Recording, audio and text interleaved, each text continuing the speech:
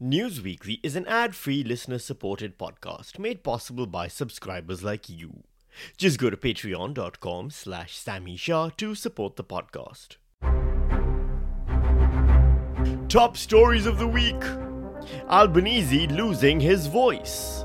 Also, fuck Alan Joyce in his fucking face. And blame the French.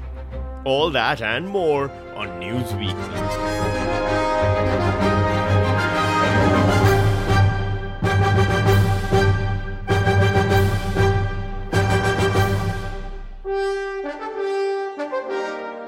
Hello and welcome to News Weekly, where we punch the news in the headlines. That's right, weekly.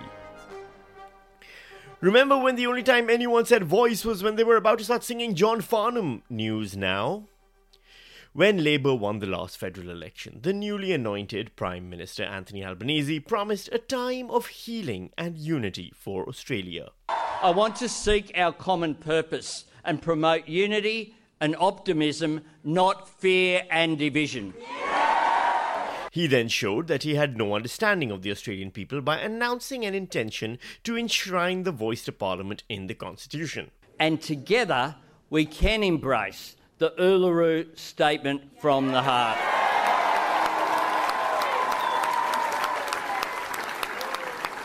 We can answer its patient, gracious call for a voice enshrined in our Constitution.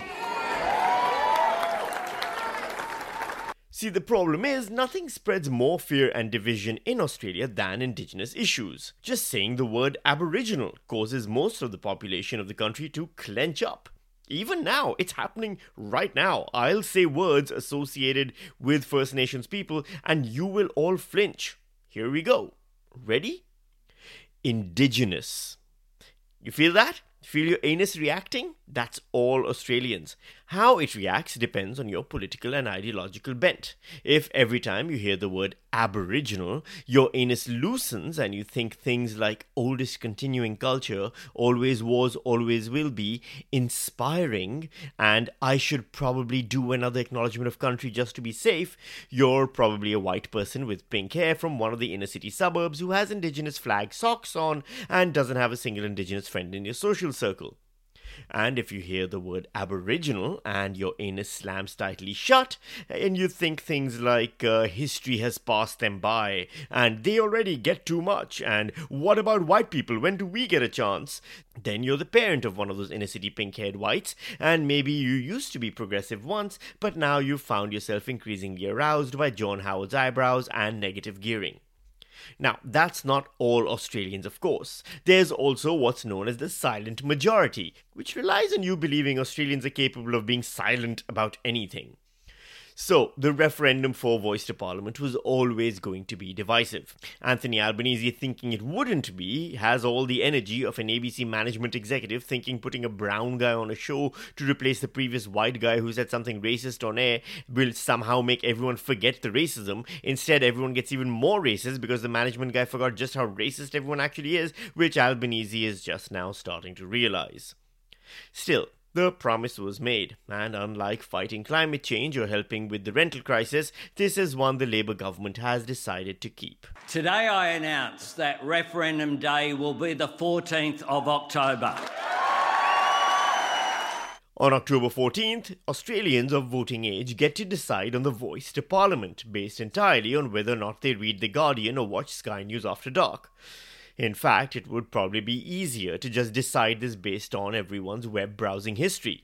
Albanese is already excited to race to the finish, seeing the entire event in running metaphors. For Aboriginal and Torres Strait Islander people, this has been a marathon. For all of us, it is now a sprint. For some of us, it's less of a sprint and more of a drunken crawl. And for others, like Peter Dutton and John Howard, it's an opportunity to chase you up the street while screaming about Aboriginals taking over, or whatever the fuck they say. On October 14th, then, Australians will fill out a ballot paper with a yes or no answer, which means at least a sizable percentage will draw a cock and balls on it instead. Winning the campaign isn't easy, though. The Yes campaign needs a majority of voters nationwide. and a majority in at least 4 of the 6 states. The problem for the Yes campaign is that the No vote is currently leading in the polls, and of the various states, only Victoria and New South Wales are polling with a majority Yes. Queensland and WA are voting No, which is consistent with my opinion of both those shithole places. And South Australia and Tasmania are undecided, which is actually pretty on brand for them.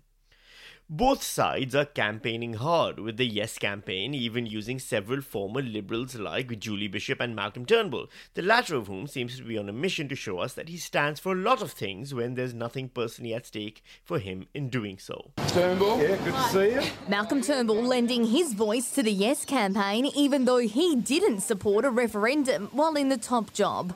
This is a time when we should bend the arc of history. An arc of history that, I should remind you, he helped straighten in the first place. The No campaign is also hitting the road, with Peter Dutton coming up with his best catchy slogan yet. If you don't know, vote no. It tested better than his other option, which was Aboriginal. And you know it's a pivotal point in Australian history when John Howard unbuckles himself from Rupert Murdoch's taint and gets involved.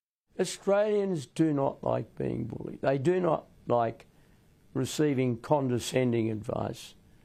We have this, as I said, this scepticism, what are they up to? What do they want? Just a reminder to John Howard that Indigenous people are also Australians, but somehow I don't think he remembers that when he says what are they up to and what do they want, given the they he's referring to are the same people he bullied and gave condescending advice about in, for example, 1997 when he claimed 78% of Australia's landmass was under threat from native title claims. Let me just show your viewers that this shows 78% of the land mass of Australia coloured brown on this map. Now, the Labor Party and the Democrats are effectively saying that the Aboriginal people of Australia should have the potential right of veto over further development of 78% of the land mass of Australia. They weren't saying that then, and no one's being bullied right now. Now, this isn't to say that there aren't valid arguments not to vote for Voice. For some, a constitutional change isn't worth what's being asked for here. Others might worry about the effectiveness of an advisory body that is now permanently enshrined. There are rebuttals to these arguments, and then there are counter-rebuttals to those as well. But it's highly unlikely many Australians will hear them. Instead, the Yes side's going to call everyone on the No side racist, and the No side is going to help that argument along by recruiting actual racists to speak for it. Either way, the next few weeks are going to bring out the worst in everybody, and no matter which side wins, Indigenous Australians are going to cop a ton of abuse along the way, which, I guess, is the Australian way of doing things.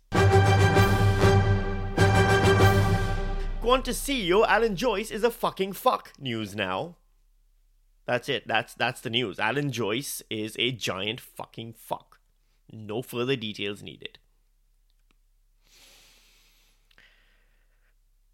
Okay, fine. You want context? Fine, I'll give you some context. Qantas is again under fire for its treatment of customers and its business practices. The national carrier is being accused of ripping off thousands of passengers by selling them flights it had already cancelled, leaving them scrambling for alternate travel plans and out of pocket. See, I told you. He got Qantas to sell tickets to non-existent flights. Fucking fuck, I said it. Okay, fine, you need more evidence? How about this then? Qantas last week admitted to holding on to $370 million in flight credits, but at the inquiry it became clear that including Jetstar and its international division would make the figure far higher. That's right, they were holding on to millions of dollars worth of airline credits from flights cancelled during COVID lockdowns, and the chance to reclaim those credits was expiring in December until a Senate inquiry and an impending ACCC investigation forced them to change that policy. And then, by the way, here's some more context for why Alan Joyce is a fucking fuck. And there's been some puzzlement over the past couple of weeks over the decision by the Federal Transport Minister Catherine King to refuse a request from Qatar Airways to operate 28 more flights a week into Australia. The expansion of Qatar Airways into this country was opposed by Qantas and its chief executive, Alan Joyce. That expansion would have driven down ticket prices nationwide, but the federal government turned it down after Alan Joyce politely asked it to. Mr Joyce, in relation to the decision to grant the Prime Minister's son a Chairman's Lounge access, did you have any discussions with the Prime Minister regarding that decision? Again, I'm not going to comment on Chairman's Club membership. I've got privacy issues where we will not comment on who's in, who's been offered it, and why they're there.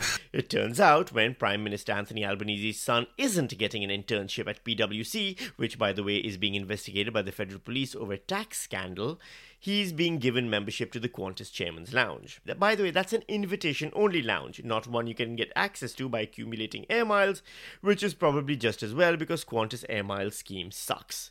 So why then does the Qantas board not fire Alan Joyce? Why is he being given a final year bonus of $24 million on top of his annual salary of $4.7 million instead of being thrown out of an airlock at 40,000 feet? Qantas has today announced a profit of $2.47 billion for the year, which compares with a loss of $860 million the year before. Those losses sound bad until you remember that Qantas got $160.5 million in 2020 from JobKeeper and another $695.5 million in 2021. It also took a slice of the $1 billion subsidies under the International Freight Assistance Mechanism that continued into 2022, and it banked the bulk of an industry-wide $715 million regional assistance package. All this while Alan Joyce also negotiated an enterprise agreement with Qantas's domestic cabin crew that gave attendants a 3% increase in base pay, plus minor increases to allowances, and they will finally receive bonuses from 2018 and 2022, which were withheld by the company on the basis that they were contingent on a new agreement, which is a legal form of blackmail apparently. And their base pay increase is still 3% below inflation in the same period, which means they missed an actual raise by almost as large a margin as Qantas continues to miss departure times. So there. Does that context help? See, wasn't it just easier for me to say Alan Joyce the fucking fuck instead and leave it at that? Gabbing about Gabon news now.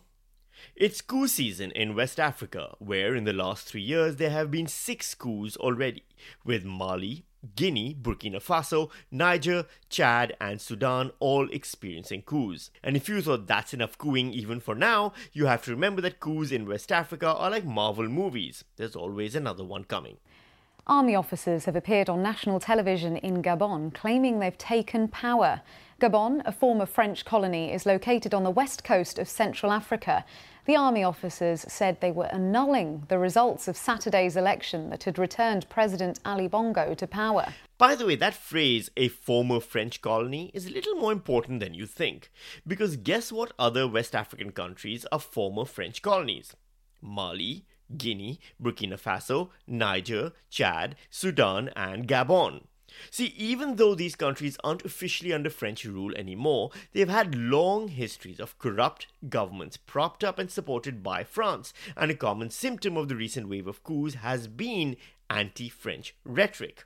Why, you ask, does France care about West Africa? Here's political risk analyst Marisa Lourenco on Al Jazeera English. You know, what does France really have to lose in this situation? And I think one thing that has been missing from this conversation so far is that some of the biggest companies in the world, like your oil and gas majors, engineering firms, they're French. And France, needs to have good relations across the entire world, including in Africa, to also protect its economic interests. Because these companies, of course, with their major infrastructure projects, for example, they do support the French economy a lot. So this is really one of the big motivations that France has, and this is why it wants to keep its influence there. An example of that is Orano, a French uranium extraction company which gets 95% of the revenue from the uranium it extracts from Niger, while the local government gets 5%. So, how does France maintain that control? Well, it's the French, so their colonialism isn't just going to be brutal, it's also villainously clever. See, France uses the CFA franc, a twin set of French-backed currencies used by 8 West African countries and 6 Central African countries. Countries using CFA francs are required to store 50% of their currency reserves with the Banque de France, and the currencies are pegged to the euro. Think of it as a streaming subscription service that every month punches you in the face, takes you roughly from behind, then kicks your kids on the way out, and in return all it gives you to watch are French soap operas where everyone has underarm hair and looks like Gerard Depardieu. The French have been characteristically French and blamed everyone else for successfully adopting their only worthwhile export, other than putting butter on everything, and that's revolutions. Here's Helene Conway-Mouret, a senator for French citizens living abroad, which is apparently a job in France. It's very difficult now, you see, because for a very long time, two countries, namely Russia and China, have used the social networks as a means to inform or disinform, as it is, and have penetrated, the communication ways for the young population, which the countries were colonized by France, and with the independence, being regained 40, 50, a few decades ago. So it is just, I suppose, having a scapegoat. And it's always so much easier to blame somebody else, just to forget about one's own failures to actually solve the problems. So there you go. The African countries need to stop blaming France, but France should be blaming Russia and China. See, even that excuse sounds so fucking French. That's it for this week's edition of Newsweekly. Please head over to iTunes and leave a 5-star rating and review if you do get the opportunity. I'd really, really appreciate it. It helps with rankings and ratings and all that stuff. I still have some big news coming for Newsweekly sooner rather than later. We're still waiting on ironing out some final details before I can make that announcement. And I think I'm doing one more week of God Forbid for ABC Radio National. If you want to tune into that, this week we just released the J.R.R. Tolkien episode, which I'm inordinately proud of and I absolutely, utterly adore having done. So go listen to that. Otherwise, I'll see you right back here next week on News Weekly, where we punch in news in the headlines weekly.